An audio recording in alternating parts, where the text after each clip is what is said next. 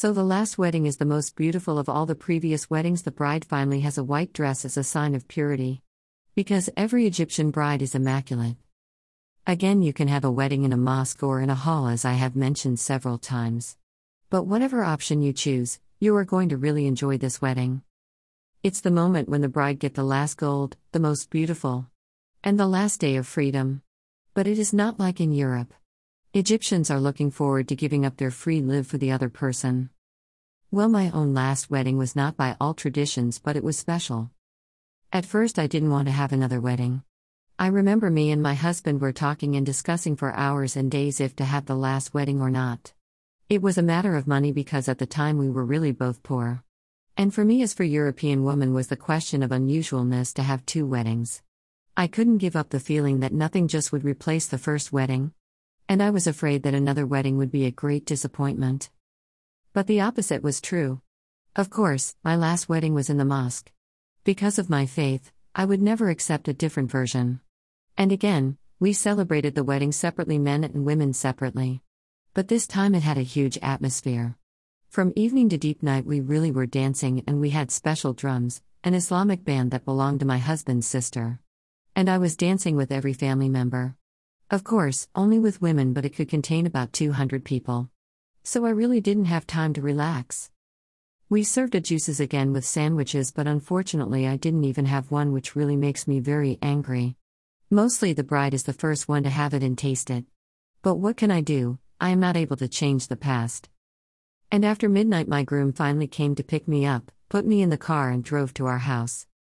Do you remember how I told you Egyptians have 3 weddings just to have time to earn and arrange their apartment where they will live for the rest of their lives? So his was the only difference I did not have. Indeed, when I get married to my husband, we married just from pure love. And because I am a romantic person, for me was enough just his promise we will be together forever instead of gold and flat. Even our rings were from silver. And I got the gold later when we had enough money and were in good life position. But I don't regret it. If I had to decide again, I'd do it exactly the same way. So we had a makeshift flat furnished for the newlyweds. My oldest sister's husband lent us her apartment, which was beautifully decorated only for us. I must say it was a really great gesture from her and her husband. And I am so grateful for what they did for us. We should have spent 7 days in that apartment. And during those 7 days you just enjoy as much as you can and want. But you are not going out from the flat. It is special Egyptian honeymoon. And relatives wear food to your house. So as a woman I didn't have to cook or clean at all. My only concern was to enjoy my time and relax with my husband.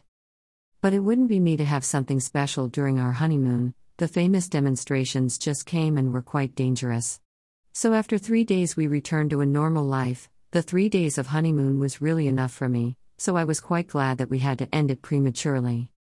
You may ask now that I am still talking about my husband's family but not my own.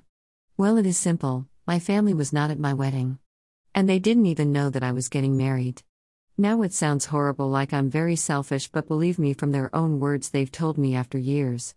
If they knew that I wanted to marry an Egyptian, they would do everything to prevent and destroy it. So eventually it was a good decision, otherwise I might never have married my husband. Unfortunately, I don't have photos from the last wedding. I remember that people took a lot of pictures, but paradoxically I don't have even one photo, and God knows if anyone still has it. So this time my story has to be enough for you.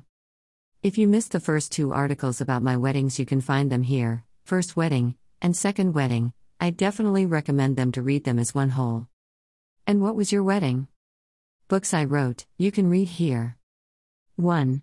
Don't Fall in Love with Egyptian Man. 2. Dining Like a Pharaoh.